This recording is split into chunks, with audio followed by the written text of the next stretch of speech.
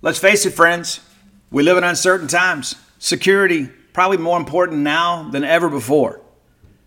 That's why it's important to keep you, your family, your property safe by working with my friends at Eufy. That's EUFY.com. Let me tell you a little bit about this new video smart lock they have. It's super cool because basically you get a 3-in-1 security system here. You can have everything on just one device instead of having it outside of your house look rather tacky because you got all kinds of stuff out there. It's not just about your security, but convenience. No more concerns about losing keys. You can assign passwords to your family members, and you can see who's kind of coming and going. You got that integrated camera, too. It's easy to install. You can set it up with just a Phillips screwdriver. You don't have to go to a class on how to use power tools. No drilling required. You get keyless entry. You don't have to worry about fumbling with the keys when you're getting back with an armful of groceries, right? How convenient is that? That in and of itself is a great benefit. You got fingerprint recognition. It's unlocking. Got that AI self-learning chip. So the more you use it, the more accurate it's going to be. You don't have to worry about the battery. It's got a rechargeable battery that can last around 4 months. And you get a notification before it runs out, so you don't have to compromise your family security. You got passcode unlocking, remote control, 2K clear sight, camera. You can see who's at your door. You see these videos online all the time. Don't you think it's time for you to set something up so you can have the peace of mind of knowing that you don't have people constantly going in and out of your property? There's no monthly fee. Unlike other brands that charge you a monthly fee, you can have your recordings locally and never have to pay for storage. How cool is that? It's convenient, it's safe, it's a must-have for your home today. If you already have like a video doorbell, sometimes people want to come and steal your doorbell. You don't have to worry about with this. All right, so let's be sure to visit Eufy Video Lock. That's EUFY official.com/video lock. And it's time for you to gain control of your door. Again, that's Eufy. EUFY. What's the easiest choice you can make? Window instead of middle seat? Picking a vendor who sends a great gift basket? Outsourcing business tasks you hate? What about selling with Shopify? Whether you're selling a little or a lot, Shopify helps you do your thing, however you cha-ching. Shopify is the global commerce platform that helps you sell at every stage of your business. From the launch your online shop stage to the first real-life store stage, all the way to the did we just hit 1 million orders stage. Shopify's there to help you grow. Whether you're selling scented soap or offering outdoor outfits, Shopify helps you sell. Wherever and whatever you're selling, Shopify's got you covered. Sign up for a $1 per month trial period at shopify.com/try. Go to shopify.com/try now to grow your business, no matter what stage you're in. Shopify.com/try. Welcome to the Boneyard with Steve Robertson. As always, I am your good friend and host, Steve Robertson, here on the Thursday edition of the Boneyard. Yeah, we're a day early today. I'm going to be traveling this evening and won't be back until tomorrow afternoon. So I thought, you know what? Let's go ahead and give the people what they want. So the show is up today, and again, this is your third show of the week. So won't have one tomorrow, but again, it's going to be a busy day. I'm also kind of trying to finish up the book here. I've got a few things left to do. I have just finished up the chapter about NCAA bracket play, at Omaha. So all I've got left to write for recapping the season is the College World Series final against Vanderbilt. Then I've just interviewed John Cohen yesterday. Had a long talk with Coach Cohen. Talked about his time here as a player, about why he transferred to Mississippi State, how that process worked, what it was like playing for Ron Polk, how difficult the decision was to come here to be the head coach after having a really good situation there at the University of Kentucky, about the decision to take over as the athletic director, hiring Andy Cannizaro, hiring Chris Lemonis. And then early next week, I'll interview Coach Ron Polk and Chris Lemonis. And then we'll be finished. So probably, I would say this time next week, the book is going to be written. Now, what's going to happen after that, of course, is we've got to lay it out. The editors are already working overtime right now, and they're basically up to date with me. Then the chapter that I just submitted today about that first week in Omaha, is very, very lengthy. It's almost like 2 chapters in one. A lot happened when we were out there. Of course, we had, the game with Texas, the game with Virginia, and you come back and have 2 more with Texas, and there's all the COVID stuff with NC State and Vanderbilt. I want to reiterate again, too. I thought about this again last night. When I was in Omaha, and all that stuff was breaking with NC State, I'm on the way to the game to go watch NC State and Vanderbilt play. Because when I'm in Omaha, I go to every game. I love college baseball. I want to be able to see those teams play, not just because of the fact that we might play them, but I just love college baseball. I enjoy watching. And when you have 2 great teams playing on that stage with so much at stake, the level of play is generally very good. And so I remember on the way to the stadium, and I got a text from Dave Murray, the icon Dave Murray. And Dave says, "Man, what a bombshell." I'm like, "What are you talking about?" He said, "Man, the game is delayed due to some health concerns." And so I get on site there at TD Ameritrade. And then Matt Wyatt hits me up. He goes, "Hey, can you come on the show? I know you're on the scene there." And at this point, I'm just trying to get caught up. And as I'm standing there outside of the stadium at Jumbotron is to talk that the game is delayed due to a health concern within the NC State. Words to that effect. And so we're trying to get up to speed. I'm talking to Matt Wyatt. And it's clear something is happening and it's very negative. As I'm wandering in, all these others, they see me with the media credential and they're like, "Hey, what have you heard?" Well, at this point, nothing. All I know is the game is delayed. We are told that a game is going to be played, but we don't know the details behind it. I'm sure you guys back then, I get into the tunnel because the media entrance allows us to go through the tunnel. Do that. Sometimes I like to walk up, especially when we're playing. See, sometimes. And so I'm going through the tunnel, and they stop me. And they're pulling NC State players out of the dugout, and they all got masks on, and they're spraying all this spray, and it's a wild scenario right there. It's a wild scene. And I get up to press row. I'm talking to Aaron Fitt and those guys, and say, "Yeah, this guy's out, and this guy's out." And I said, "Hey, Aaron, it's more than that." And he goes, "Oh, I talked to so-and-so." And I said, "I'm just telling you, I just saw a race shortstop from NC State from the dugout and is now confined to the house." To it. As this began to unfold, a lot of people were kind of casting some aspersions at Vanderbilt. And they're a convenient villain. And I'm certainly not one to be an advocate or a proponent for Vanderbilt baseball. I think they're a lot about what's wrong in college baseball. All the scholarship stuff still just kind of sticks in the craw, but that's a story for another day. But rumors began kind of making the rounds that, hey, Vanderbilt pushed all this issue. And so as I was writing that chapter last night, and it took basically all day. It's like I've been working on it for a while, kind of getting my notes together. And I remembered I go back and I listened to Coach after they beat Vanderbilt 1-0 in the winners bracket game. And he's saying, there's a bug going through the team, a bug. And Coach Hart's had it for 5 or 6 days. Some of the players have it. I've kind of got it a little bit. And if that's what sparked more testing. It wasn't Vanderbilt. It's basically NC State, through their own admission, is like, hey, we have an issue. And then there were these players. I guess there was one player initially that had tested positive. Link Jarrett's kid, of course, plays second base. Link comes and gets him, takes him back home. And then there's all these guys that were kind of roommates or suite mates.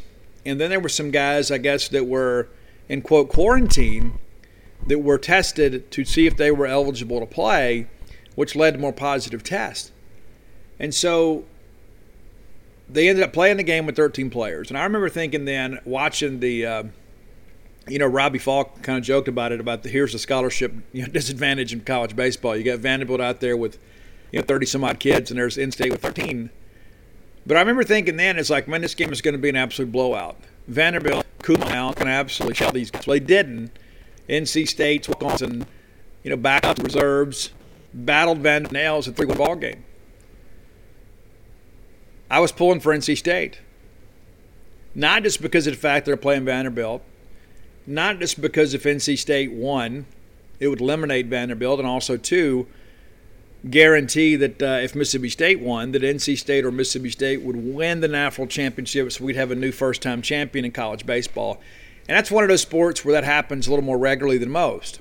Yeah, in football, it just doesn't happen. I think the last new national championship in football, if my memory serves me correct, was Florida back with Spurrier. I mean, it's pretty rare that you have a brand new champion in college football, because if there is ever a situation where there's division between the haves and the have-nots, it's really in college football. College basketball, you can go out there, one great recruiting class can change the trajectory of your program. College baseball is a little bit different too, because of the fact, Coastal Carolina can win the national championship. Fresno State can win the national championship. And so there's been a lot of first-time champions, and I think that's great for the game. If we want to see the game of college baseball expand, you have to have some postseason victories for teams that are maybe not traditional powerhouses. It's just like when Michigan played Vanderbilt for the 2019 national championship. Michigan kind of snuck in to the field, got hot late. It's good for the game of college baseball. Now, granted, there was nobody there at those games between Vanderbilt and Michigan. It was much different, with Mississippi State and Vanderbilt, because we wanted to go to the games. But if we want college baseball to expand, you need a team like Michigan to play for it all. And I was pulling for Michigan too.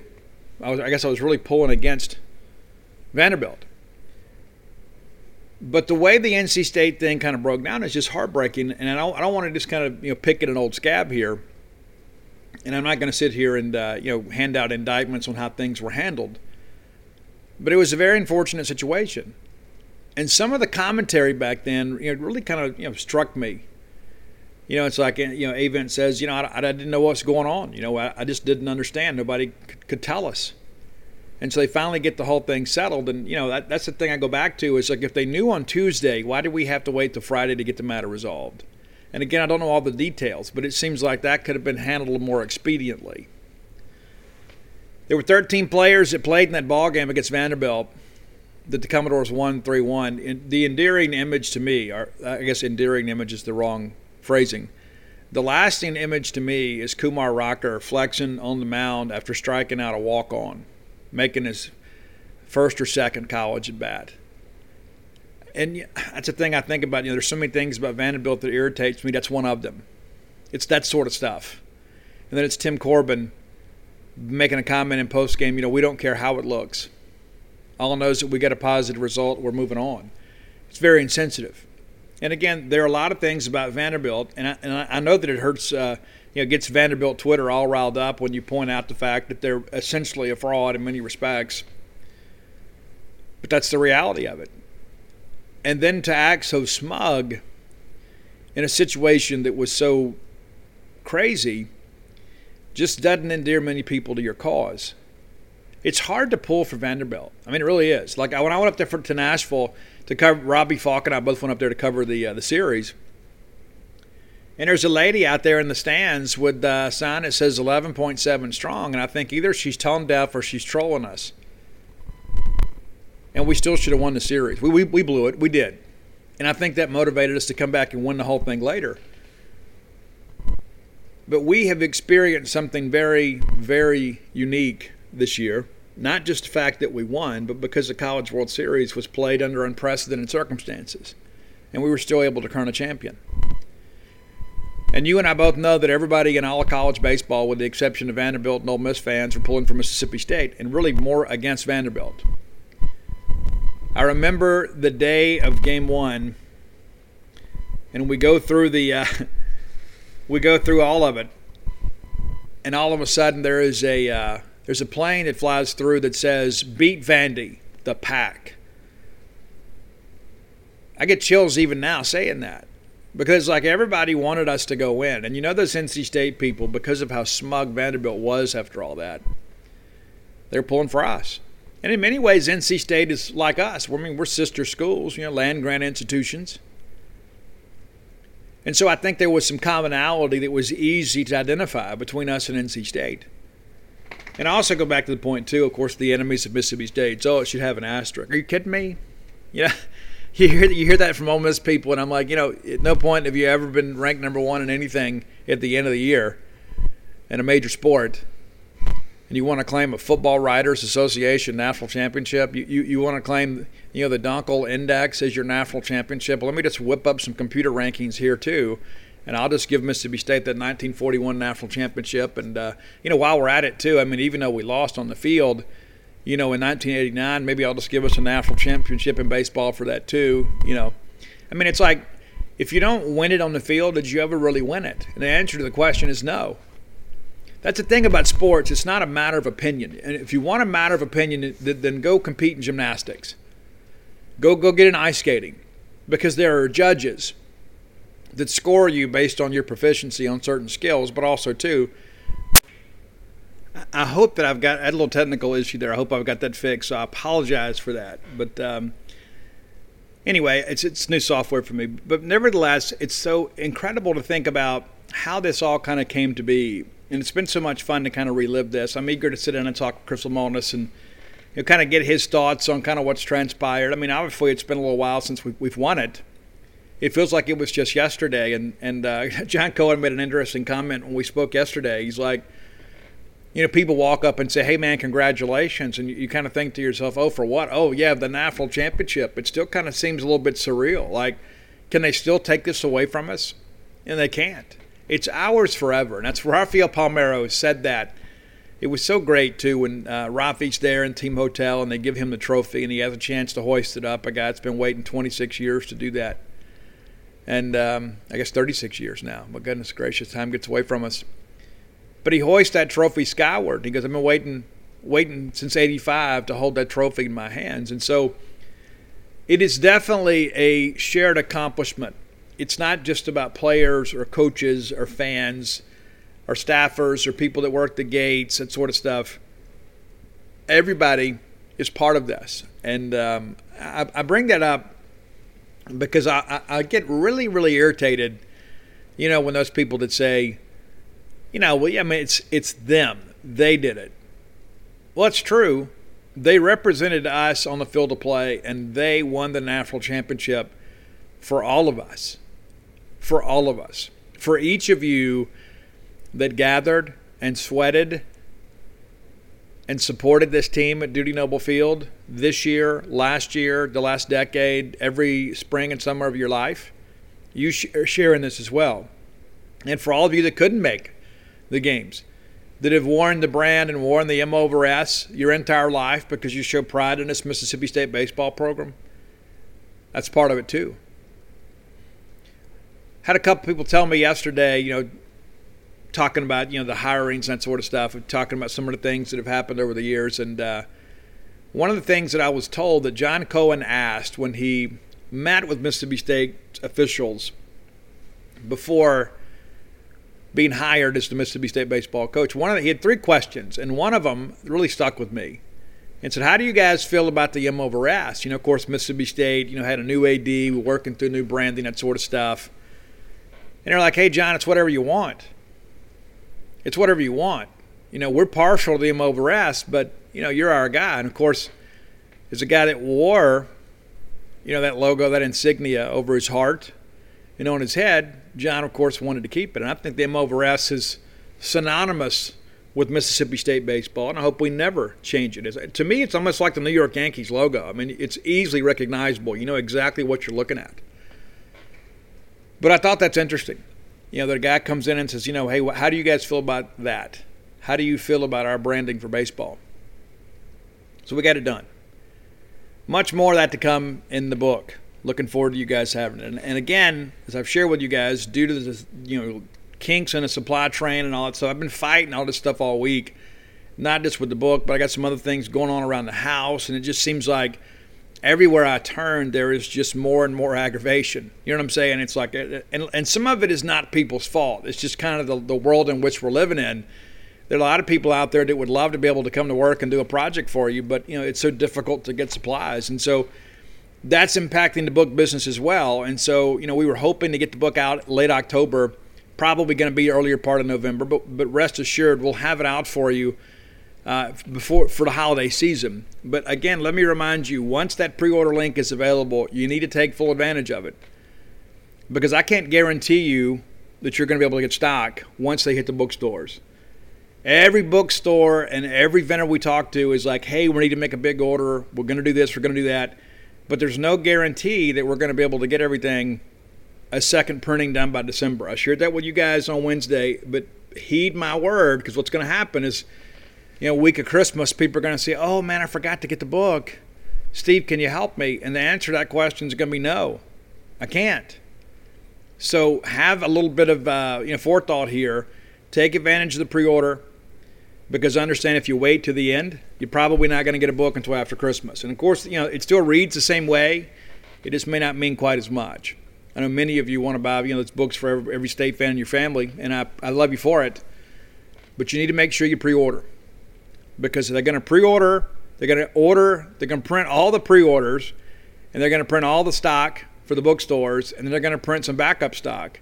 And I expect all that to go very, very quickly between now and Christmas. Oh, there are going to be thousands of books pre-sold. Don't worry about that. But in order to guarantee you get one and to get a signed copy and personalized everywhere you want, you need to pre-order. No question about it. All right, another place you can always get what you want when you order, it's Bulldog Burger Company. I love that place. I really do. I loved it long before they were sponsors for this show. I went in there the very first time, and I said, this is a cool little local place. Good vibe in here. That's before I even had the food. First time I sat down, I had the Bulldog. Wasn't quite ready, maybe to take on the alternatives. Didn't have my affection for the spring rolls yet. Now I do. I've had the full Bulldog Burger experience. I've ate every burger on that menu, I'm proud to say. I used to come in and give you guys a scouting report. The Bulldog Burger Boneyard Burger of the Day. I'm still riding with the Pimentology. Add bacon. Still love the Lauren, the Bryant. There's so many good options to choose from. I know Hey Dad loves the Smokehouse. That's his favorite. The Freshman 15, I guess, is my youngest. That's probably the train he's riding on right now, the Freshman 15. It's a great burger, too. You better bring an appetite when you come to Bulldog Burger Company, because you can get tremendous portions at a great price with great service with a smile. Get that chocolate shake to go. It's a great dessert to run with. 3 great locations to serve you right here on University Drive in Start Vegas, Gloucester Street there in Tupelo, and the brand new one, Lake Harbor Drive in Ridgeland. Go check it out today. You'll be glad you did. All right, let's talk a little bit about practice, and then we're going to get into Memphis. We talked about kind of previewing some of Mississippi State's opponents. We've talked a lot about practice this week, and so the Bulldogs are off today. There are no practice sessions today. A well-deserved day off. It has been incredibly hot, as you guys know. I can't even begin to imagine getting out there wearing, full pads and a helmet and that sort of stuff, and then running around. And Austin Williams' interview with us the other day, and his sweat's pouring off his body. I was actually impressed that he still had some to drop.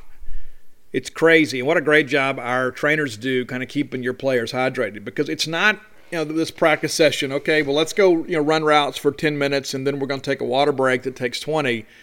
And then we'll get out here and we'll work on this a little bit and we'll work on that. I mean, it is a constant state of motion in Mississippi State football practices. They never stop, really. So you go run your route. You come back. You go to the back of the line. There's somebody there with a water bottle checking on you, making sure you're ready to go. And as soon as you get some water, you know what? Next thing you know, you're going again. And so we talked about that before, too. I mean, we've all played sports. And, a 10-minute water break turns into a 25-minute deal, right? Because you start coasting into the water break. You get the water break, and then you got to get everybody going again. One thing, too, that kind of struck me yesterday is I remember, I'm not going to name coaches because I don't want anybody to think that I'm picking on them or anything. But, we'd have all these, practice stations set up. And we just kind of run like a fire drill. I mean, it's like, it's like a bunch of kids, playing Duck, Duck, Goose or something. It's like, all right, we got this group here, so 10 minutes for this, and then it's like the focus was the schedule, not the work, if that makes sense to you.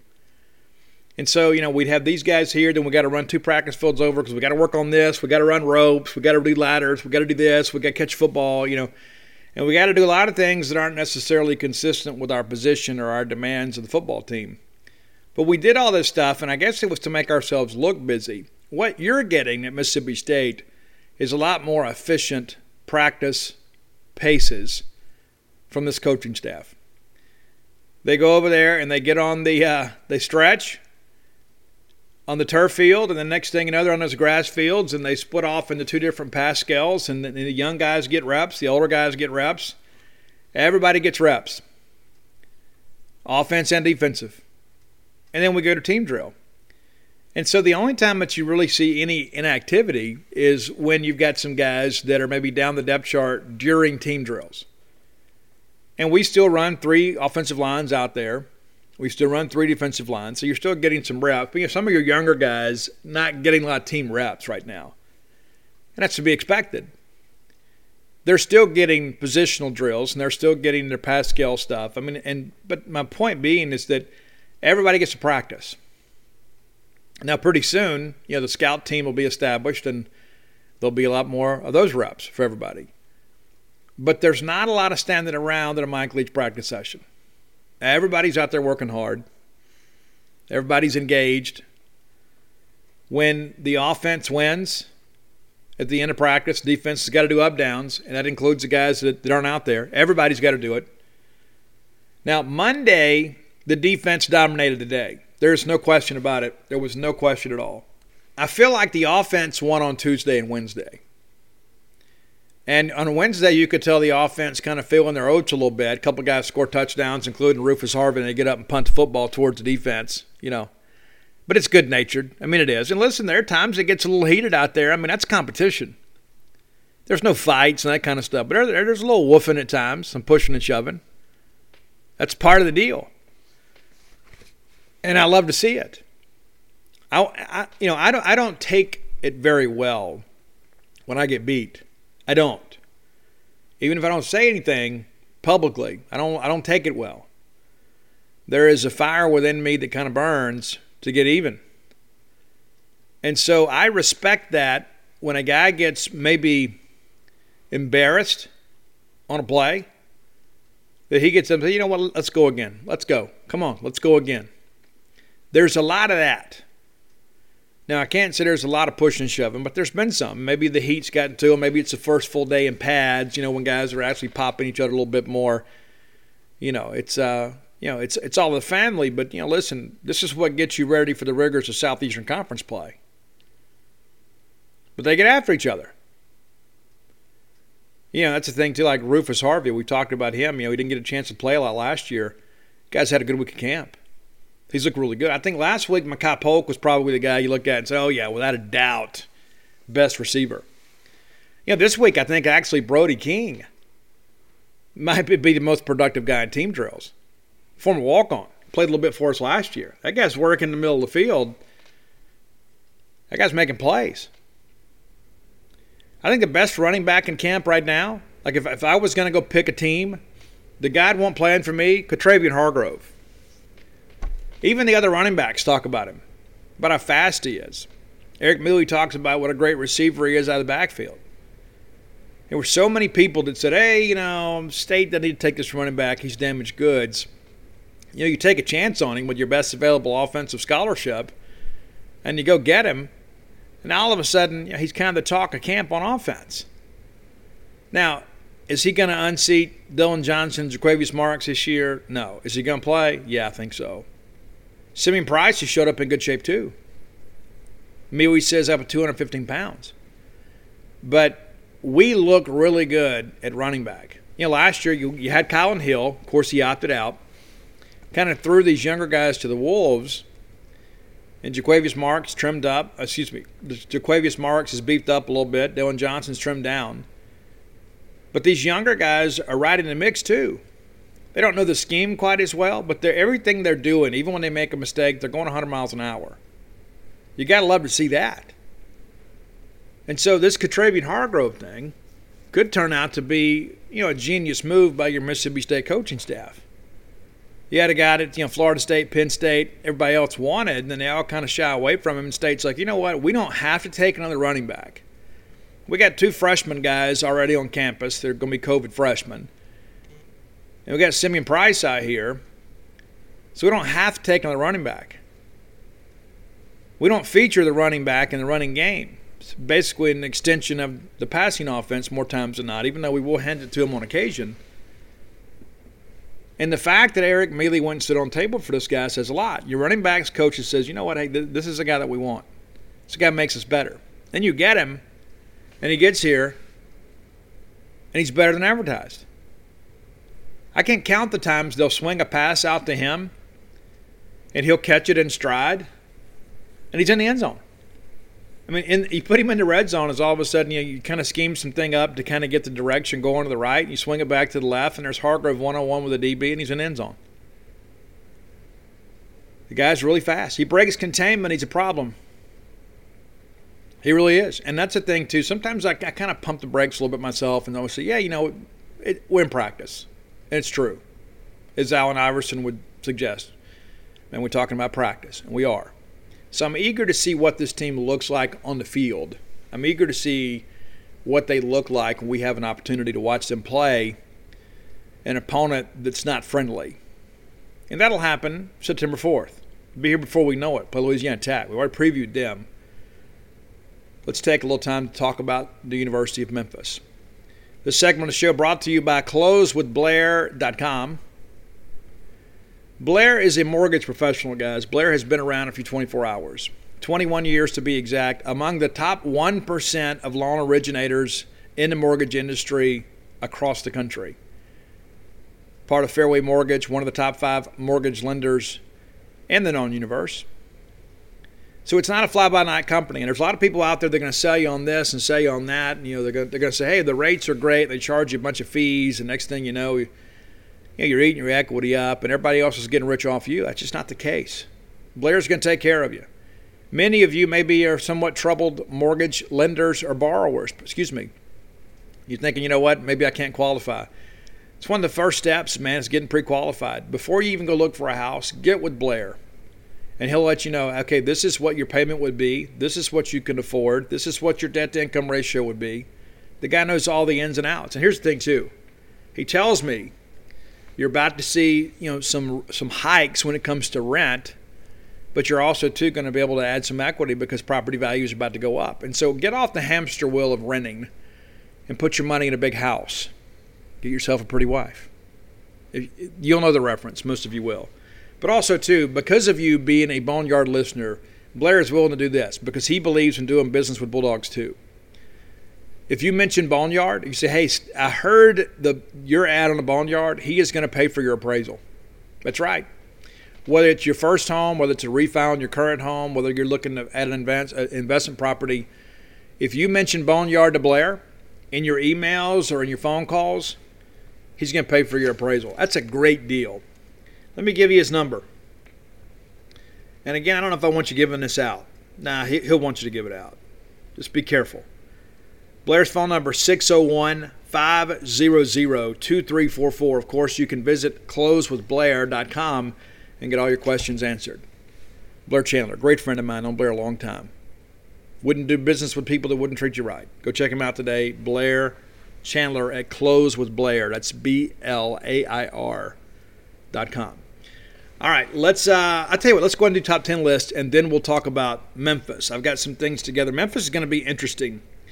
And so I had a text yesterday and said, hey, we hadn't done the cult. I think we might have done the cult. Roy says we haven't. And, my memory is probably not as good as Roy's. I did some hard partying at times, and so Roy probably has a few more brain cells than I do. So I'm going to defer to Roy. What you guys may or may not know is my youngest son, Ian Robertson, is named after Ian Astbury from the Cult. Now, my wife would say, well, we did that. No. The only reason I agreed to it, we like the 3-letter names in our family, but my 2 boys are named after 2 of my favorite singers. That's Ani and Ian. But Ian Astbury from the Cult, and had some experiences with the Cult the last several years, and met Ed, their tour manager. Those guys are great.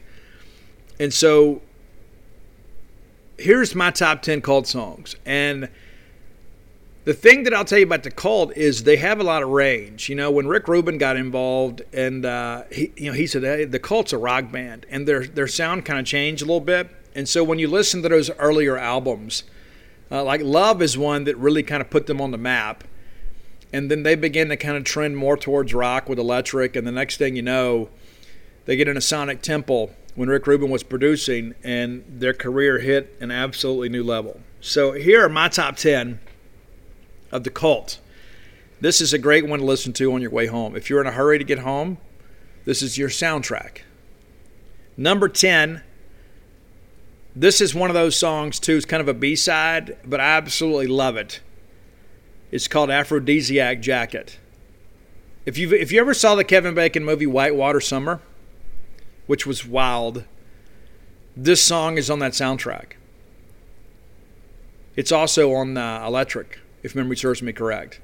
Aphrodisiac Jacket. Love Billy Duffy's guitar on that one. Number 9 also from that album is Little Devil. I don't know why this song wasn't on the radio a lot more. Peace Dog was another one that was okay, but Little Devil was one that I thought kind of sounded like a single. Going back to the Love album, probably the best song on that album, She Sells Sanctuary. This is kind of when the Cult was a little bit more of an alternative, kind of a new wave band. But this is really a step towards what they ultimately became to be. She Sells Sanctuary. Absolutely love it. Number 7, this is one later in the catalog. Probably one that maybe didn't get enough airplay. There should be, listen, if you're a program director at a radio station, put more Cult on the air. They're great. But it's Sweet Soul Sister. I think the vocal on this is phenomenal. I love the harmonies on the chorus, and of course it's Ian kind of singing backdrop over Ian.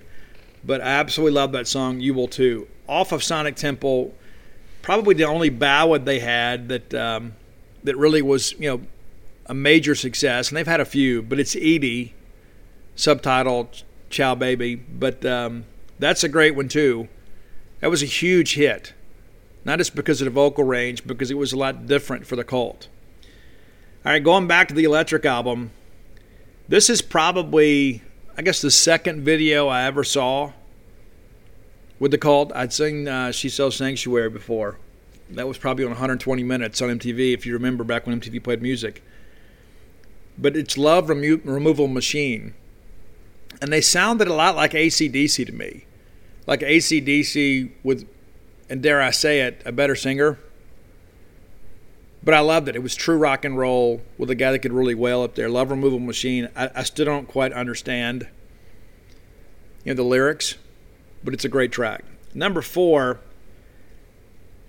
this is one of the, I considered at some point actually naming, when I get ready to write the recovery book, I considered this as a title. It's Wild Hearted Son. I absolutely love this song. It's just one of the, there's certain songs that just kind of resonate in life with you, and that's one of them for me. Wild Hearted Son. Absolutely dig it. Number 3, and at some points in my life, this has probably been my favorite Cult song. We played at Duty Noble Field during the rain delays, and it's Rain. Here Comes the Rain. I absolutely love the guitar on this one.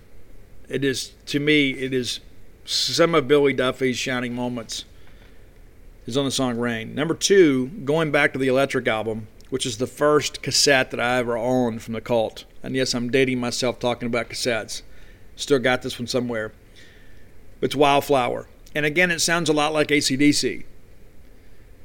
But the percussion on this is really, really strong.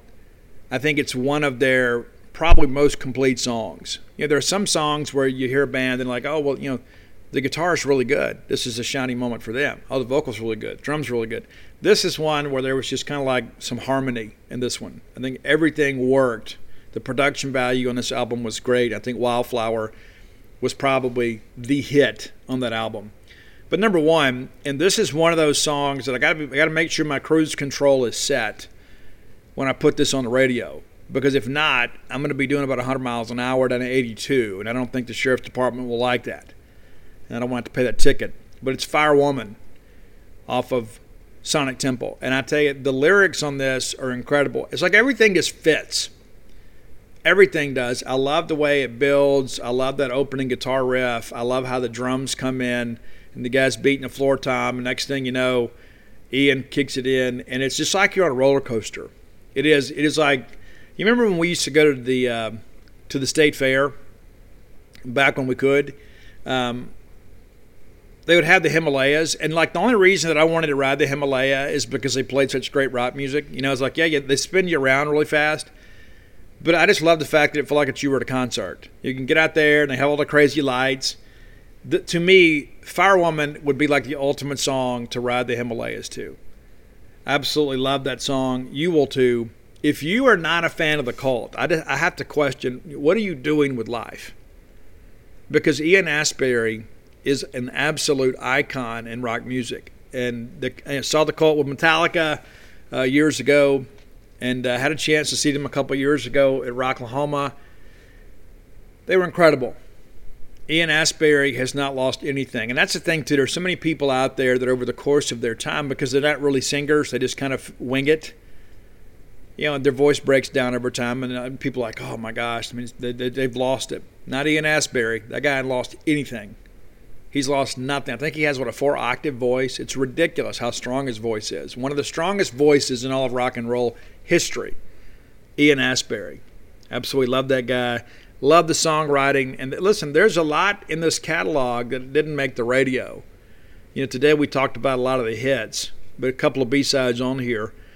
But how cool is it that, you know, that the Colts still playing all these years later and playing at a high level? If you get a chance to go see them, you absolutely should. They put on a great show. And if you sit close enough, you might even get a tambourine. Because Ian Astbury, every show, you know, after he gets done with tambourine, he'll throw a couple up in the crowd. And so, good on you if you get one of those. All right, next segment of the show brought to you by Campus Bookmart, longtime sponsors of the show. I'm big fans of theirs, too. Standing man, Miss Kathy Brown, lovely, talented Susie, gets lovelier by the day. Candy, the whole crew downstairs, everybody kind of holding it together. Cheyenne, Hal on social media. Got so many friends over there. They're your friends, too. And they may just be friends you hadn't met yet. They'll take care of you when you go in there. And also, too, the home for Mississippi State merch. If you can't make it to town, let me encourage you to visit them on the World Wide Web at campusbookmart.net.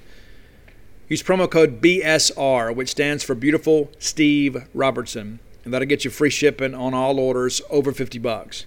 Any order less than $50, absolutely incomplete. It's summertime. Everybody needs new clothes. Chances are, like, your kids have already, like, sweated through all their T-shirts from last year. If they hadn't outgrown them, Mom, get them some more. And while you're there, get Dad maybe a new polo, too. Maybe he's not going to ask you for it. You know he needs it.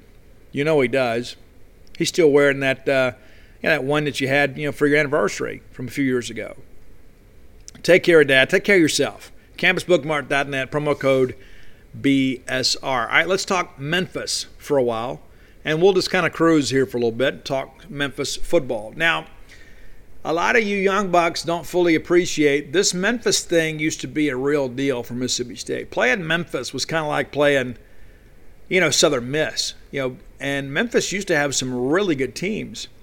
You might have seen, I guess on the Jumbotron they had the Rocky Felker going for 2 deal in 1974. That was a huge deal to beat Memphis back then. Now, with the shift, with the Power 5 and that sort of stuff, a lot of teams like Memphis and Southern Miss have been left behind. And so I say that to kind of illustrate the point. They used to talk about the Big Three in Mississippi, and it was truly never really the Big Three, but it's really not anymore. But there used to be a time, Southern Miss could kind of recruit against State and Ole Miss. Like in the 70s, early 80s, we had 2 rivalry games. And, of course, when we expanded the SEC schedule in 1992 and began playing 8 conference games, then the Southern Miss rivalry was a casualty for both State and Ole Miss. Now, of course, State has played Southern Miss with more regularity. Ole Miss still scared to play them. But, yeah, playing Southern wasn't quite as big as playing Ole Miss, but it was probably secondary. And if you could beat Southern and Ole Miss in the same year, it's a pretty good year, even if you didn't make a bowl game. That's kind of how it was. We had a much lower bar to meet back those days. But Memphis was right in there with the Southern Miss thing. Now, and I think the Ole Miss-Memphis thing was probably a bigger deal because of geography. But it was a big deal to beat Memphis. It was important to beat Memphis because we recruited a lot of those areas, a lot of the same athletes. It used to be, one of those, non-conference rivalries. Now, Mississippi State and Memphis have played 44 times in school history. Mississippi State's won 33 of those. Mississippi State currently holds a 12-game winning streak in the series that dates back to 1993. We got beat 45-35. Now, since that time, things have changed a little bit. In the Jackie years after 93, we kind of got after them a little bit, but there were times that game was still very competitive. In recent years, it hasn't been. So let's look a little history here before we kind of get into the team. Last time we played them, 2011, Dan Mullen 59-14. The year before, 49-7. All the way back to 2003, the last of the Jackie Sherrill years, I believe is correct. Yeah, 5-27. 29-17 and 30-10 there in 2001. But, there were some tight games. In 99, we beat them 13-10. I actually lost money in that game. I think State was favored by 3. I don't even remember. But anyway, I ended up losing money in the deal because Brian Hazelwood kicked field goal in a ball game that we should have won easily. In 98, the year we go to Atlanta, we beat Memphis 14-6. 97, 13-10. And so I just say that to illustrate that a lot of people see Memphis on the schedule these days and they just think, it's just Memphis. It doesn't mean what it used to, but a lot of these guys too have a chip on their shoulder because they felt like they were good enough to play in the SEC and maybe didn't get the opportunity to do that at State or Ole Miss. So they come out with something to prove. Going to be a lot of Mississippi players on that roster. Let's kind of run that down here real quick, before we kind of get into who's around. Going to be some names that you know for sure. So Cameron Wright, wide receiver out of South Panola. He was the guy that got maybe some peripheral interest from Mississippi State. We didn't make a big move there, but he's the guy they're expecting some big things from. 6'4", 200 pounds. Foot speed was a bit of a question mark, but we'll see how things kind of progress with him. For sure. McKalen Pounders, former Mississippi State commitment. You remember all that stuff that happened with all that, right? All part of the big Mary Flipmas thing, and then they were like, oh, we didn't really take him. Yeah, you did. Yeah, you did. This text messages are out there. So they orchestrate this flip, the Ole Miss folks do, and then they drop him. Well, then at that point, he's kind of burned his bridge with Mississippi State. And I remember talking to Big John Danley, head coach, athletic director up there. He talked about how bad the whole thing went down. But at the end of the day, a lot of that's McKalen's fault. McKalen could have stayed committed to Mississippi State, but he was used, he was manipulated, and he allowed that to happen. And next thing you know, he had nowhere to go late. And after it all broke down, I actually reached out to a handful of schools and said, hey, this is a young man, too, that's kind of been, I don't know what all options he has left. But you had an SEC caliber player that was available. And so I'm glad he ended up with somewhere to go. And again, it's not that far from home. So I wish him the best. I do. But I think it's kind of a cautionary tale because there's so many people that get involved in this recruiting process that have no business being involved in it. And then McKalen Pounders is the one that picks up the tab in that deal. Those are things you look at and you begin to wonder, hey, who's advising these guys? A lot of people to get involved and say, hey, let's just, they become pawns in basically, egg war recruiting, egg bowl recruiting. But I wish McKellen Pounders the absolute best. All right, some more names that you may be familiar with. Jeremy Tate out of New Hope High School. I really liked Jeremy Tate a lot. I never thought that he would be a Mississippi State offer guy, but I really liked him. Great guy, great ability. His dad's a great guy. Really happy for him. And I hope Jeremy has a great career up there. He really wanted the opportunity to play at Mississippi State. It just didn't happen for him. Sylvante Oliver is a senior out of North Panola High School. I think that's correct. Yeah, North Panola High School by way of Itawamba Community College. Didn't get much from him in high school, but he's another Mississippi Junior College success story. A guy that's went there and found his way onto a Division I roster. Zay Cullens, a linebacker out of North Pontotoc High School. He was a guy that State kind of kicked the tires with a little bit. He's a redshirt senior up there. And again, North Pontotoc has produced some players for sure. Remember Marcus Green? Everybody thought Mississippi State was going to offer Marcus Green, and then Scott Salk and those guys just couldn't pull the trigger, and he went to UL Monroe and had a really good career. But North Pontotoc, yeah, that's for a little small town like that. And Ecru, Mississippi, they'll produce a player every now and again. J.J. Russell, you remember him? Former Mississippi State commitment too. Out of Grenada. Fifth-year linebacker, up to 6'1", 225. He was one of those guys too. He was a guy that would hit you. We just worried about him size-wise. Well, it looks like it worked out okay for him. That was the year that, Grenada had a couple of kids, and we ultimately didn't get any of them. I think the J.J. Russell thing was our decision, but in the end of the day, he's gone up there now. Obviously had a pretty decent career at the University of Memphis. Reed Flanagan is a tight end from Hernando, Mississippi. State didn't really recruit him, but again, another Mississippi guy, from close to the border there, that is there kind of seeking his college football future. Gabriel Rogers, running back from Callaway High School, a guy that State kind of recruited a little bit, never really offered. Went to Jones County Junior College. Expected to be a guy to, kind of be a depth guy for them. Leandre Thomas, this is a guy that I thought Mississippi State should have offered. From Wingfield High School, the home of Sleepy Robinson. And Leandre broke just about every one of Sleepy's records when he was there, and he has had a great career at Memphis. This is a guy that played as a true freshman. One of the better athletes in the state that year. No doubt about it. I think we probably made a mistake there. Just my personal opinion. He came to camp and after we did really well. I thought an offer was coming. It never came. Keith Brown, a linebacker out of Madison Central by way of Northwest Community College.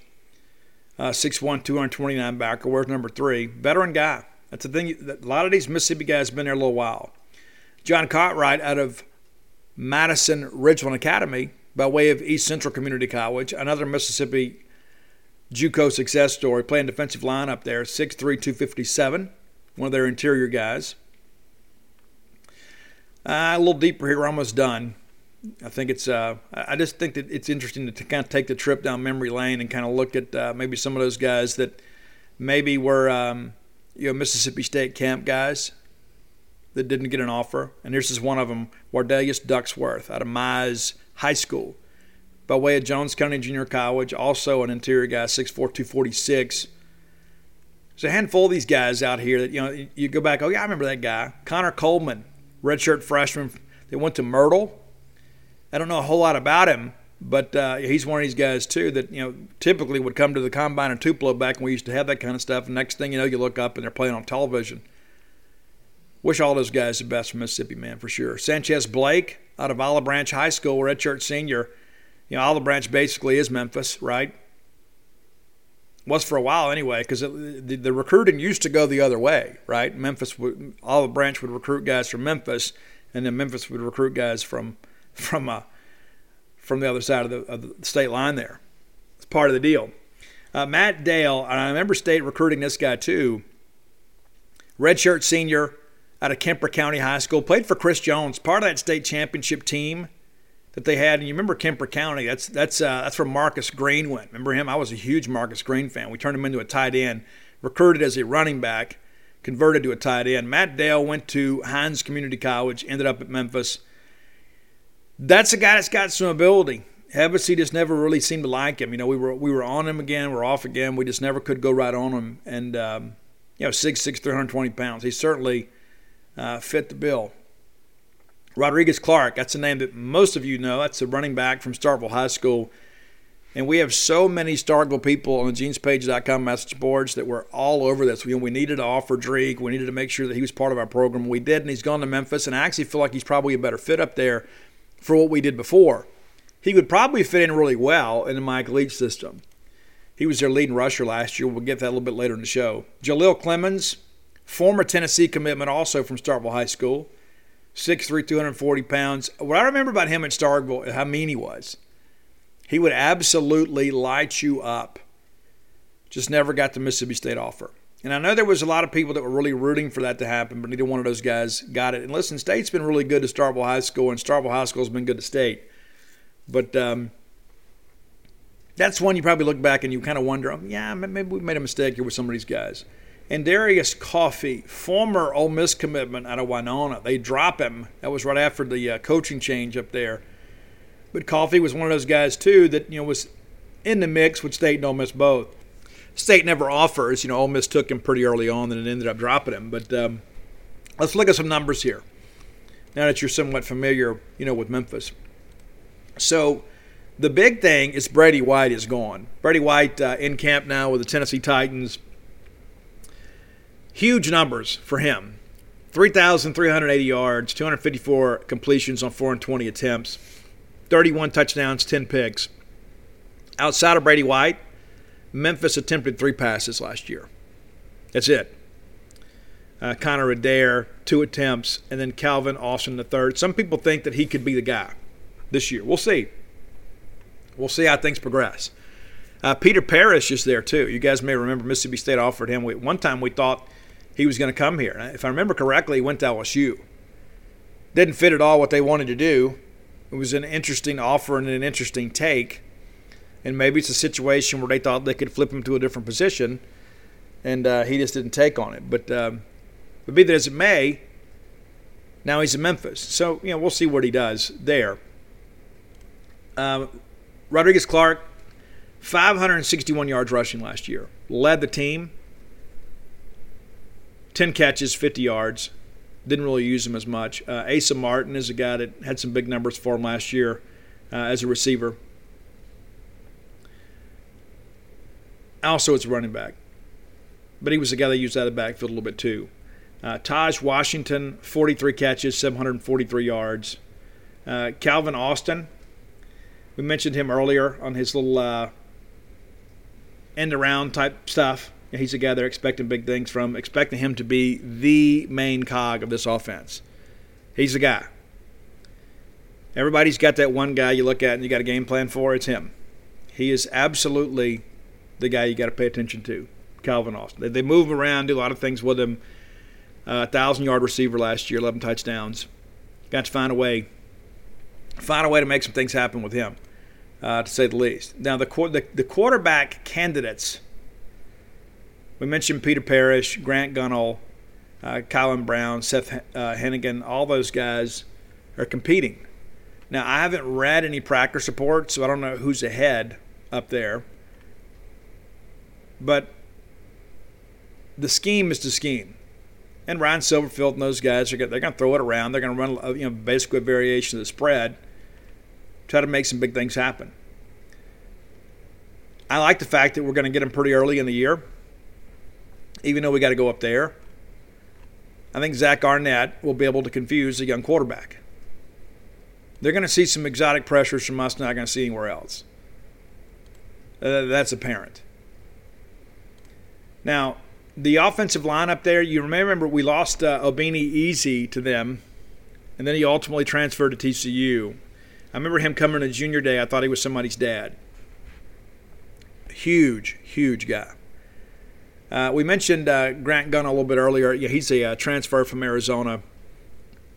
And so, they've got some competition there, but they've kind of got some of these guys that were cast off some other programs. Mentioned Peter Parrish, those guys too. Somebody's got to have an opportunity to play. I liked it. I like the fact that we're going to get them before they kind of get things figured out. Taj Washington, that's another guy too that they had last year, and he is actually transferred to USC. Checking my notes here. That's a pretty big deal. So you lose some of your key offensive players. You break in a new quarterback. That's pretty fun offense last year, but when you lose those big components, you kind of wait and see what happens. Asa Martin, you may recall too, was an Auburn guy. So he's a guy too that might kind of support Rodriguez Clark. Defensively, it's a little interesting too. They don't play a lot of defense in the AAC. And Memphis gave up a lot of yards last year. They absolutely did. I think this is a chance for us to really get out there and go do some big. All right, Bulldog fans, our friends from Tecovas want to remind you that it's festival season, it's concert season, it's sundress season. Yes, it is. And you know you need some nice boots to go along with every bit of that. And Tecovas is your stop for the best in Western wear. Tecovas has seasonal and limited edition offerings this spring and summer, including men's and women's boots, apparel, hats, bags, and so much more. All Tecovas boots are made by hand in a very time-honored tradition with timeless styles that are always on trend. And Tecovas has first wear comfort, so no break-in period. You know how tough that can be with a brand new pair of boots. You can put these bad boys on and ride that ride with a smile. It's hard to find this level of comfort paired with this same level of style. So stop by your local Tecovas store, have a complimentary beverage or two, shop the new styles, the smell of fresh leather, and a friendly staff are always at your service. Many stores even have leather custom branding to make your boots truly personalized. And with regular live music and events, there's no in-store experience quite like it. If you can't make it to a store, visit Tecovas, that's TECOVAS.com. They offer free shipping on all boots, as well as free returns and exchanges shipped right to your door. Go to Tecovas.com and find your new favorite pair of boots today. Why are so many dogs suffering from health issues? Actress Katherine Heigl, who's helped save over 16,000 dogs through her personal foundation, says they're seeing more issues than ever with dogs' joints, odors, and their health than ever before. After doing a ton of research, she feels there's one place we can all look to improve our dog's health: their food. What she's discovered is that many dog foods are made in a way they can actually create toxins that could possibly be wrecking our dog's health. And that's true for many of the premium brands as well. Fortunately, she's found that just by adding a few special superfoods to her dog's food, she saw huge transformations in their health. She's made a 20-minute video explaining step by step how any of us can do the same thing to see incredible changes in their dog's health. I've got 5 dogs. I do. I love them. I spend most of my time with them. In fact, Mojo, my Mama Blue Heeler, has helped me write 6.5 books now. I want her to be as healthy and happy as possible. So if you feel like you do about your dogs the same way I do, let me encourage you to go to badlandsfood.com/boneyard and watch Catherine's video right now. And again, that's badlandsfood.com/boneyard. Be sure and check it out and make sure your pet is happier and healthier than ever. Things offensively. And I've been really impressed with what I've seen from offense so far, but against practice. What are you going to do on that hot turf up there in Liberty Bowl? Looking at these defensive numbers here, we mentioned J.J. Russell, second leading tackler last year, 58 total tackles for him. Eager to see kind of what happens with him. Zay Collins, 29 tackles. Savante Oliver, 26. It's pretty much spread, throughout the roster. Jaleel Clemens, just 19 tackles for him. But you got some guys out there they're playing and playing well. But this is a team that really struggled at times last year to keep people off the scoreboard. That's going to be our job too. And I think that the fact that they're going to have a young quarterback, they can help us in that regard too. Because I think if they throw it enough, that we're going to catch some of those passes. Looking at last year's results from Memphis, and they did win a bowl game last year, but they open up the year with a 37-24 win over Arkansas State. They lose at SMU 30-27. They killed a few teams down the stretch here, but man, one of the better games of the year, that Memphis Central Florida game, a 50-49 win for Memphis. They take down Temple 41-29. They lose at Cincinnati, and there's no shame in that. Cincinnati was great last year, 49-10. They beat South Florida 34-33. A gaudy win over Stephen F. Austin, 56-14. They win at Navy 10-7, and that's one of those games too where Navy shortens the game. They run the option and just kind of run you off the field. 35-21 losers at Tulane, and then Houston a win 30-27, then they win the bowl game there. But you look at these numbers statistically, offensively they put up some big numbers. They also gave up a lot of things too, and so I don't think that is fixed this year. It's the more that we look at these non-conference opponents, and listen, none of them are cakewalks, okay? With the exception of the FCS game. But we're getting these non-conference games, with the exception of NC State, with teams that are in transition. Louisiana Tech loses a ton of skill. We get them week 1. Memphis loses a ton of skill. We get them in week 3. Then you got your FCS game later in the year. And so I think it's reasonable at this point to expect, Mississippi State to be probably 3-1 in the non-conference games. And that's the thing that I look at this stuff and people say, well, State's going to be 5-7. And I look at the schedule and say, where are these 7 losses coming from? And a lot of people are expecting us to lose. I saw some people picking us to lose to Louisiana Tech and Starkville in week 1. That didn't make any sense to me. And people, going on the road to play in Memphis. You don't think that we'll have a ton of people in Memphis? We don't need the cowbells. We hold the attendance record in that venue. We'll go in there and do a good job. And I also think, too, the fact that, you don't have an NFL caliber quarterback calling the cadence anymore. Now, they'll have a couple of games to kind of get ready. But at the end of the day, Mississippi State is a much better team than Memphis. I still think the NC State game is a bit of a toss-up. I'm glad we get it here. They don't lose a ton of skill. They're going to be a team very similar to us in many respects. They kind of had some tough losses a year ago. But, this is one of those teams, too. Dave Dory and those guys do a good job. And you better believe they're going to be fired up to come over here and play. They're a team that sometimes kind of struggles to find an identity. Will they be able to win a track meet against us? Because I think that maybe what it turns into on our I think we're going to be able to move the football against them. I really do. And I think when you look at our Mississippi State schedule, I think that NC State game is probably the most difficult game of the non-conference. I think everybody expected that. But again, a deeper dive into these teams, it's like everybody thinks, oh, well, last year Memphis was a bowl team. Yeah, and then you lose an NFL quarterback. And then you lose your top, gainer. And so what do? Oh, well, we return a lot of guys on defense, but you weren't any good on defense. And so I think at this point, when I begin to look at these things, I think State is going to wax Louisiana Tech. And I love the people, Steve, we shouldn't say those kind of things. What does it matter? I can say whatever I want. I got no impact on the game. I'm not narcissistic to think that what I say affects the impact of any sporting event. Mississippi State should wax Louisiana Tech. You get that game at home against NC State, it's going to boil down to turnovers. It's going to boil down to who makes the big mistake. And hopefully that's not us. But I think Memphis coming in after that, win or lose, I think Mississippi State is simply going to be able to out-talent Memphis. Those are things that we always, Steve, we're going on the road. Okay. It's not like we're going to Alaska. We're going to Memphis. Well, Steve, they got the turf up there. Yeah, so we'll be fast on turf too. But it's hot up there. Yeah, it's hot here too.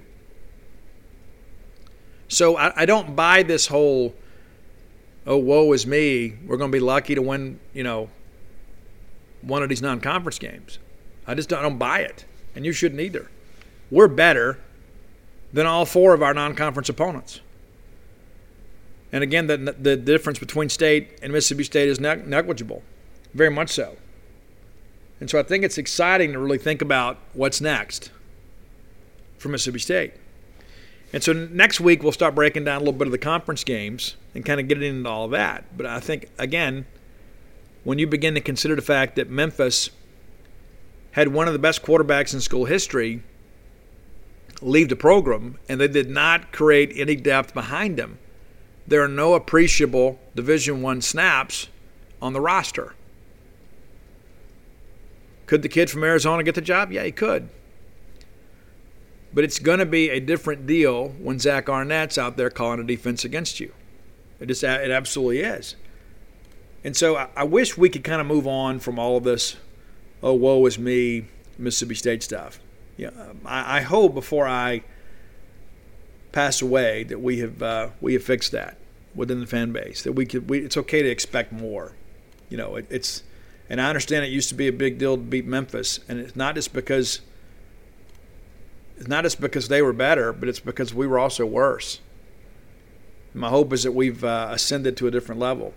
Looking at Memphis' schedule this year, they open with Nicholls State, then they travel to Arizona State. So they should be 2-0 coming in here, which some of our self-loathing fans will be wringing their hands and beside themselves with anxiety when that happens. And then they host Texas San Antonio, travel to Temple, travel to Tulsa, host Navy, travel to UCF, host SMU, East Carolina, then at Houston, and home against Tulane.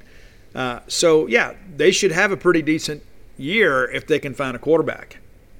And I think the staff up there does a really good job, of kind of scheming people up. They'll have some opportunities, to score points. I just don't think much of those will come against Mississippi State. I think the only way Mississippi State loses that ball game is if we go up there and give them the football game. That's exactly how I feel about it. And I hope that you'll feel the same way. I think it's important that our fans just kind of relax a little bit and take a breath and enjoy the season. We can't play Memphis until we go to Memphis. We're getting ready to go play Louisiana Tech. And again, I think State is going to wax Louisiana Tech. I think that is going to be a game that ignites the fan base a little bit. Because I think there's many of us that are kind of like, you're kind of on the edge of your seat thinking, man, we need something good to happen here. We can't get into a situation where we lose a couple of those games early because the fans will bail on us. The bandwagon will have thrown a wheel. But I don't think that's going to happen. I think we're really going to come out and play well against Louisiana Tech, and I think we're going to put up some huge numbers against them. And I think people are going to get fired up. Now, and you know what? If we win that ball game 27-21, I'm still going to count it as a win, but I'm going to be like many of you thinking, you know what? Maybe this offense is not quite ready for what we want it to be. But based on what I've seen in practice, and again, it's still practice, you got some playmakers that maybe you didn't have last year. I mean, that's the thing we forget sometimes too is, the core of our offense were freshmen. Now, you took some lumps last year as a result, but 2 years from now, and even next year, I think this team's got a chance to be really, really good. I think we got a chance to be good this year. We got a chance to be really good next year. Jaden Wiley, your leading receiver last year, a freshman. Jaquavius Marks, Dylan Johnson, freshman. Will Rogers, freshman. And Malik Heath, a junior college transfer, finally get on the field for the first time. Tulu Griffin, a freshman. Rufus Harvey didn't get to play much, but also another freshman. And so when you start breaking this thing down, Austin Williams was a very heady veteran for us. He's back. But outside of that, most of the guys that scored the touchdowns and made the plays were freshmen. And we still managed to get better as the year went on. Well, now all of a sudden those guys are like, okay, well, we've kind of looked under the bed and realized there's really not a monster in there. If we come out here and work hard and prepare hard, we got a chance to go win some football games. That's exactly how they should feel. That's exactly how you should feel. We got a good team. Are they a great team? No. Are we going to contend for the West this year? No. We're not.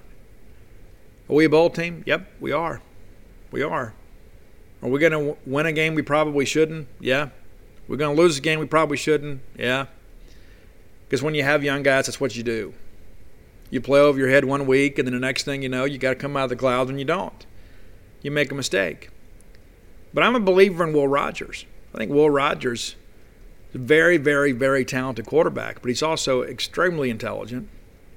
He's a guy that understands the game of football. He also understands that, listen, I can't go make all the plays. I got to distribute the football, get it in the hands of my playmakers. And I think he's got a lot more to work with this year than he had. We didn't have Mekhi Polk last year. So basically, you trade Osiris Mitchell for Mekhi Polk. And all due respect to Osiris, I'll make that trade every time. Osiris, pretty inconsistent. He had some big moments at times, also had some big drops. But based on what I've seen from Mekhi Polk in camp, not just his production, but his body language. This is a guy who wants to get better. This is a guy that's out there working. There are some guys that they just kind of endure practice. I think he enjoys it. I think he wants to get better. And I think they've done a really good job, kind of integrating him into the offense. It kind of helps when he's already got Power 5 experience. And that's exactly where we are with him. I'm excited about him. You should be too. But there's a lot of moving parts to this offense. And, it's all going to boil down to offensive line play. And we're better so far. We'll see what happens against Louisiana Tech. And to be honest with you, with them losing their top pass rusher, we should be able to get to that game without a lot. It's even if we go out there and play well, I don't know if it says a whole lot, about the offensive line. And that's not to be, negative. I just don't know how good Louisiana Tech is going to be up front. And so I don't know if that's a real judge. I think we'll have a better understanding of how the offensive line is going to play after NC State, after 2 games and a Power 5 opponent, against guys that are going to be comparable to some of the guys we see in the SEC. I think that's when we'll kind of have an idea. And listen, it's all a work in progress. The offensive line play got better as the year went along last year. I remember that Texas A&M game. We got absolutely whipped up front. They're rushing 3, and we couldn't block anybody. And some of that had to do with James Jackson being the center. James, the guy that just couldn't call the protections, and Texas A&M figured it out. And they ran over us. And so you learn from that, and all of a sudden, Cole Smith's back at center because Cole can understands the checks. And James might have been stronger than Cole. But Cole was the guy you had to have out there. And now Quinton Sharp appears to be winning that job, and that's not to say that Cole's doing a bad job. I just think sometimes guys win jobs rather than guys lose jobs. Cole Smith's a valuable part of this team. And the fact that he can play all the interior offensive line spots, creates some real versatility for us. And so it's going to be a work in progress. But I do think the offensive line will be better, just for no other reason, if we can just avoid all the contact tracing. Of course, the rules have changed, and they're a little more lenient with that sort of stuff. And a lot of people have asked about the COVID testing and the vaccine, about the threshold. And from what I understand, Mississippi State's very, very close to passing the threshold that everybody's so worried about. Mississippi State recently brought in a speaker to kind of explain, the ins and outs of the vaccine. And the numbers began to shoot up. But again, we can't mandate it. I know some other people out there have said, they're 100%, they're 97%, if they are, good for them. But you can't just come out there and say, hey, if you don't get the vaccine, you can't play. You can't do that. I know other people would argue, well, Steve, we had to get, the MMR, to go to school. It's true, but it was also an FDA-approved vaccine. And you know what? That approval may come at any point. I'm not going to sit here and politicize any of that stuff. But I'm just telling you, Mississippi State is kind of creeping very close to the threshold. And many of you have expressed some concerns about that. I believe that is going to be taken care of. I think it's just simply a matter of time. We're getting ready to play a football game here about 3 weeks. And I believe we'll be where we need to be. And there's also going to be these thresholds, too. It's like, well, what happens if this happens? The fact that, if memory serves me correct, I guess we have about 80 players that are vaccinated. I think that's right. And of course, I'm getting that secondhand. But about 80 players. Guys who went to Georgia and played with, 48? So I just say that because I just think it's important to let's not get caught up into hysterics. Because we're not there. What does that mean? Why can't we do this? Just relax. It's all going to take care of itself. There are a lot of guys out there that they're making their own decisions with this. They just needed to be educated a little bit, and we'll kind of see how things move forward. But I don't think it's a situation where you need to be sitting around worrying that we're going to have to forfeit games. Because there's not going to be any rescheduling this year. We're going to go play.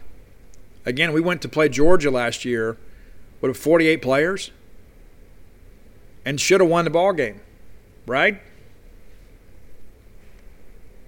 Final segment of the show brought to you by Portico. Brooks Bryan. If you don't, you should. Brooks is my friend. He's your friend, even if you hadn't met him yet. Brooks is your buddy. Because Brooks robbed a home run against the University of Washington to send the Diamond Dogs to Omaha. Thank you, Brooks. I've thanked you a few times before, but thank you again. We love going to Omaha in these parts, and Brooks is a part of that. I'm part of 2 College World Series teams. Got the best stories probably among the roster. Brooks is on this development group, man, for Portico. I've shared with you guys before, if I was moving to Starkville now, that's where I'd go. I would. Because I want to be close to campus. I want to be out there close to the action, but not so close that I'm in the middle of all the hustle. I don't want to be around a bunch of college kids. You know what I'm saying? And that, all due respect to the college kids, I'm an old guy now, or I'd live in the Cotton District. I don't want to live in the Cotton District. I want to live in Portico. Because I'm 1.1 miles away from campus right there. But I'm kind of tucked away, away from all that. I'm on the backside of campus, so I'm there for convenience. but I'm also got privacy. Homes out there, man, ranging from 2-bedroom, 2-bath to 4-bedroom, 4-bath. It's so easy to get to. You turn off of 82 on a 12, like going to campus to go to the ball game.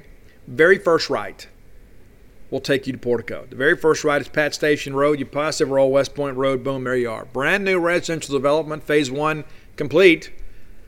But I think there's one house left in phase 1, and then phase 2 is opening up too.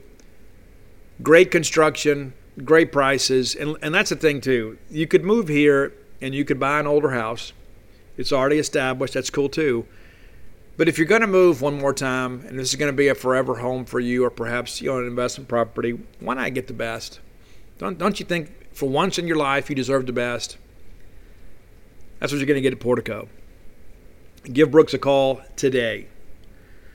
And you know what? Even if you're not quite ready, it doesn't hurt. If let's say you're the decision maker in the family, or maybe you're not. Maybe you're the person that's got to kind of make the case. Brooks will give you some ammunition. 601-416-8075. Again, 601-416-8075. Give Brooks a call. He'll give you all the rundown. That great walking trail out there. And again, it's so close to campus. I mean, you'll be able to hear what's happening. How great is that? Maybe you didn't make a baseball game one day, you walk out in your backyard and you can hear the roar of the crowd. That's a cool thing, man. Portico, make it your next move. All right, so we're in the middle of this NCAA dead period for recruiting. That'll change September 1st, and then we'll start having visitors come in and come to ball games. Not exactly sure how they're going to handle the COVID stuff. Because like last year they wouldn't let guys go in the locker room, wouldn't let guys visit and that sort of stuff. And so I think there's probably a good chance that there is only limited interaction, and maybe that's on the field rather than in the locker room. I'd be honest with you, I would be a little bit hesitant, to bring just anybody into the locker room. I think that's part of the deal. There's so many people out there too. I mean, I don't know what they've lived with. I don't know what they're doing. I don't know if somebody's sick is going to come in, and I wouldn't want them to infect the whole team. And so, and again, we're not going to talk about vaccinations. But my point being is that it's going to be a different visiting experience in many respects. Now, we don't know what's going to happen with these numbers, but basically what I'm hearing, as of now, the plan is for Mississippi State to simply move forward as planned. And the original plan was to be, full attendance, limited restrictions. Everybody has to make a personal decision themselves about whether they want to wear a mask, whether they want to come to ball games. It's up to you. Personal accountability. But I haven't heard anything yet about anybody wanting to pump the brakes on that. Now, if Governor Tate Reeves changes the guidelines, because that's what happened before, it was 25%. Then there was all the local mandates and things like that. So the guidelines for outdoor venues for the state of Mississippi are not determined by Mississippi State, not determined by Ole Miss, Southern Miss, anybody like that. Once the state sets those guidelines, then the universities have to comply. Now, last year there were a lot of people kind of lobbying, especially during baseball season, to open things up, and they did. And we had a very successful baseball season, not just because we won a national championship. We had a lot of attendance here. And a lot of people had a good time. And then I don't remember hearing a lot of spikes back then. Of course, we got them now with this Delta variant kind of rolling around. But at this point, there doesn't appear to be any steps towards limiting capacity. And that could change next week, but as of now, that doesn't appear to be the case. And so Mississippi State has allowed us to do in-person interviews with football players since football camp opened. Last year, everything was Zoom. And I hated it. And I love the convenience of it sometimes, when I got a lot of things going on, and rather than having to get in the car and drive down there, it's easy to get on Zoom. But it's so much easier to interview somebody in person. You can kind of read their body language. You can kind of, read their expressions a little bit better. And then, of course, you can't do in-person interviews in your pajamas like you can in Zoom calls. But, my point being is that it's just an easier conversation, especially for the young athlete. It's one thing, when you're jumping on a Zoom call and you don't know the people, and all of a sudden you have the in-person stuff. It's like, I remember that guy. He came to watch me play high school football one day. I know that guy. So I'm a little more comfortable answering the question. So I think as a result, the content is better. And over at Gene's page, we've had a bunch of it. I encourage you to go by and check it out. Most of it's free. The recruiting stuff, for the most part, is not. But a lot of our team coverage is free. So I encourage you to go check that out today, genespage.com, the Mississippi State affiliate for 247 Sports. But that's the big questions. What are you hearing about attendance? So as of now, nothing. Another big question, and I addressed some of this on the show yesterday, was about the quarterback competition. Guys, I have seen nothing at this point that suggests to me that anybody other than Will Rogers is going to be the starter. Now, that is in no way a reflection on the talent of anybody else that's competing. I just think Will Rogers is that far ahead. Now, Levertich doing a great job. And, again, I've got a lot of confidence in that guy. If we got in a situation where we had to put him in the ball game, we can still go score some points. I don't think there's any question about that. Now, I did not see Jack Abraham yesterday. I have seen him every other day. I had somebody else tell me, too, that he's been going in trying to do some film study and that sort of stuff. And even that sometimes is a challenge for him. He's just still kind of working back from some things. But, at this point in camp, I think you could kind of rule him out of the quarterback competition. And that's not to say that he can't come back, later in the season and contribute. I'd like to see a situation where perhaps they can, give the guy a medical red shirt or something. I mean, if this is going to be a lingering issue for him, I'd hate to see his senior year end over something like this. And so hopefully that will work out for him. Jack Abraham, from all accounts, just a very solid young man. Did a lot of great things at Southern Miss, and we're fortunate to have him here. We're hoping that he would be able to kind of compete. And I think, again, competition is good for everybody involved. And I think Chance Levertich is doing enough, to keep Will Rogers honest. Not that we'd ever expect Will to in any way to slack off. But I think Levertich is pushing a little bit. I don't think he'll catch Will, but I think, when watching him out there and watching how quickly he gets the football out, knows the offense, knows where to look for his checks, that sort of stuff. I think it's remarkable. It really is. But Mike Leach has done a great job improving the quality of the players in that quarterback room. You look at Sawyer Robertson out there. He's one of the first guys you see in the green shirts out there walking around. They're number 12. You see a long touchdown pass in Pascal, and you look up, it's usually that guy throwing it. That guy can really spin the football. So, again, there were a lot of people that said, oh, yeah, Sawyer Robertson will challenge for the starting job middle of this year. Guys, that'll be a huge surprise. He needs a year to get bigger and stronger. And, Mike Leach, not a big proponent of the freshman quarterback. You go back and look at his career. I mean, he would start a junior college walk-on sometimes before he'd start a true freshman, which makes Will Rogers all the more remarkable. It's just true. And he said last year he thought Will Rogers had more intangibles than any freshman quarterback he's been around. And so when you hear these other things too, I think the competition's still open. Mike's talking to his team. Will's the guy. I think we all know that. I think more importantly, the team knows that. Will Rogers is a real competitor. Will Rogers is going on to football games in Mississippi State and set a lot of records too, provided he stays healthy. So before we get out of here, I want to talk a little bit about, recruiting. Just to give you guys kind of a quick primer here. So there's not a lot left in state that we're really, really looking hard at. I shared some things earlier on Gene's page. Marquez Dortch out of George County is a guy that a lot of people expected to come here if MJ Daniels did, and MJ goes to Ole Miss, and Dortch commits to Ole Miss shortly thereafter.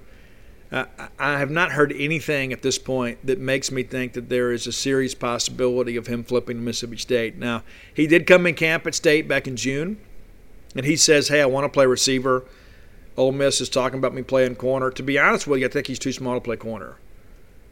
I think he needs to be on offense. And I also think he's very explosive. And, when you've got an offensive-minded coach like Lane Kiffin, it makes sense that you would move him to receiver. But I don't anticipate anything changing with him. I'll be very surprised if it does. Also on the Mississippi Gulf Coast, Bryson Hurst, Mississippi's top offensive line prospect. I want to back up a little bit here. There was all of the discussion prior to Top Dog Camp. Ole Miss, State, both trying to figure out a way that somebody down there can give him a ride. And all of a sudden, there was a ride to Ole Miss that popped up. And well, wait a minute now. He's not going to go to Mississippi State. Ends up going to both. And I really think in many respects, if State survived that weekend, I think it it gives you some cause for some optimism. State's been a leader several times during his recruitment. Bryson's a guy, too, that I think is enjoying the recruiting process a little bit, too. And you know what? Good for him. When you've got the juice, you can afford to kind of stretch this thing out a little bit. And he is a guy that I think is a Mississippi State kid, and I think he fits here too. But I also know there's some people around him that are Ole Miss people that are going to be pushing Ole Miss. I mean, that's just life and times in the state of Mississippi. There was some discussion that he might decide in August. He has now pushed that back and just going to announce, I think, a top 4 on August 25th or thereabouts. Mississippi State and Ole Miss will be in that. Probably, I would say, State, Ole Miss, Florida State, and then maybe one other. But this thing is far from over. It is. He'll take his official visits, and then we'll see. And I would suspect even if he committed to one of the schools, he would still take his visits. So we'll kind of wait and see how that plays out. Stone Blanton, probably about 30 days away from deciding. I've had some people tell me that the decision is pretty much made. He just hadn't executed it yet. The Mississippi State is the pick, and he's just kind of working through the process and going to take his official visit September 11th. And, that's the thing, too. People say, well, why is he waiting? Why is he waiting? He grew up a Mississippi State guy, whatever. The thing that I go back to is a lot of these Mississippi State kids in the past have had a couple of years to make the rounds. They've had the opportunity to go to camps, meet coaches, tour facilities, have to sit down across from the coach and the big desk and that sort of stuff. They didn't get to do that last year. They didn't get to do that this spring. So they basically lost about 18 months of their college recruitment. And so they're having to kind of make up for lost time. So I don't begrudge Stone or anybody else from taking some time to enjoy this process, even if you know where you want to go. Because, again, I think it's better to take all the trips and then commit rather than commit and take all the trips. There's a lot of people that will make a reservation commitment, and then all of a sudden they go visit, and that's not fair to the school. It's not fair to the fan base. So be true to yourself, but at the same time, too, just be mindful of how you do it. There's a lot of people out there to jump on the first thing, and we saw that some with M.J. Daniels. M.J. Daniels committed to Ole Miss basically when he didn't really have anything else, and then all of a sudden he began to get some offers, and so all of a sudden there's this this bumpy ride with him. I think Stone Blanton's looking to avoid that kind of thing. He's like, you know what, let me get all my traveling done. Let me go shake all these hands and take all these pictures and load up my Instagram and make some memories for myself, enjoy this time with my family, and then I'm going to commit, and then I'm going to get ready and try to go win another state championship in football. Then I'm going to get an opportunity to go play baseball, and then I'm going to go to college somewhere. And so I know it's unsettling for fans sometimes when you've got a guy that you feel like, okay, he's one of ours. Why is he waiting? Why doesn't he love us as much as we love him? Well, I think he does. But I think it also, too, that I think he knows that his place in the class is probably secure for a little bit longer. I don't think he can afford to wait forever. But I think it's one of those situations where, his timing is okay for Mississippi State. His timing is fine. Zach Arnett, Matt Brock doing a great job recruiting him. I still think it's just a matter of time. I'll be surprised if he had committed in about the middle of September, if not before. I think that official visit's big. And, I don't know if he wants to commit on the visit or have a ceremony at the school or anything like that, but I really think that visit to Mississippi State will in many ways be the last big event of his recruitment before he makes his commitment. And I do expect that to be Mississippi State. If you guys are looking for books, and you should be, go to alphadogsthebook.com. You get personalized copies of Flim Flam, Stark Villains, and Alpha Dogs. If you're looking for Blooms of Oleander, and many of you have been, I get a message about once a day from somebody trying to find it. You can find it on Amazon. It's also available as an ebook on your tablet, whether it be Nook or Kindle. Or you can go to a local bookstore and have them order it for you. And it's Blooms of Oleander through Liberty Hill Publishing. I'm going to have a new book for you guys very, very soon. Very, very soon. And I'm eager for you guys to have it. And in many ways, I feel like this is the book that I was born to write. And it has been an absolute joy to do it. I cannot wait for you guys to hold it in your hands. It's going to be longer than the other books I've written. Go ahead and get prepared for that. It's going to be a little bit beefier. A lot more to talk about, right? Very proud of the interviews that I got. Kept every interview I did the entire season. And then we're going to add some more, to give you guys some content not available anywhere else. Just kind of some reactions, some backstory, that sort of stuff. that I don't think you guys have ever experienced. And so I'm eager to get it to you. Look forward to having that out to you. Again, look for that late October, but more than likely early November. I'll keep you guys updated as we go. That's going to do it for today. I got to pack a bag and hit the road. And again, I'm a day early because I love you guys and I want you to have nice things. I want you to have your 3 shows. And when I get back, it's a writing day tomorrow. I got to write another chapter. I got to spend the weekend, working through some things. And I was thinking about this earlier. I think we're at 17 chapters done now. Then we'll have the Vanderbilt chapter. And then then I have a history chapter. We'll have a Lamona's chapter, a Polk chapter, a Cohen chapter, and then one more to kind of tidy the whole thing up. So let me rephrase that. So it's 18 chapters in now. 18. And you remember that all ended the 1st of July. Then we celebrated my birthday and the nation's birthday, and then I started writing. So we've got 18 chapters done in about 6 weeks. And I'll be honest with you, the writing pace sometimes gets to me. So I like to take a day off and go to the movies or take my kid to go do something. And so I'm going to enjoy being out of town tonight, let my mind rest a little bit. We'll get right back to the grind. And I work so hard for you because I love you and I love Mississippi State. And I want us to be able to celebrate and commemorate this great moment in our lives. And I absolutely cannot wait for you guys to get dogpile. Until next time, let's all live our lives in a way we'll make more friends than enemies, and people can see a difference in the way we live.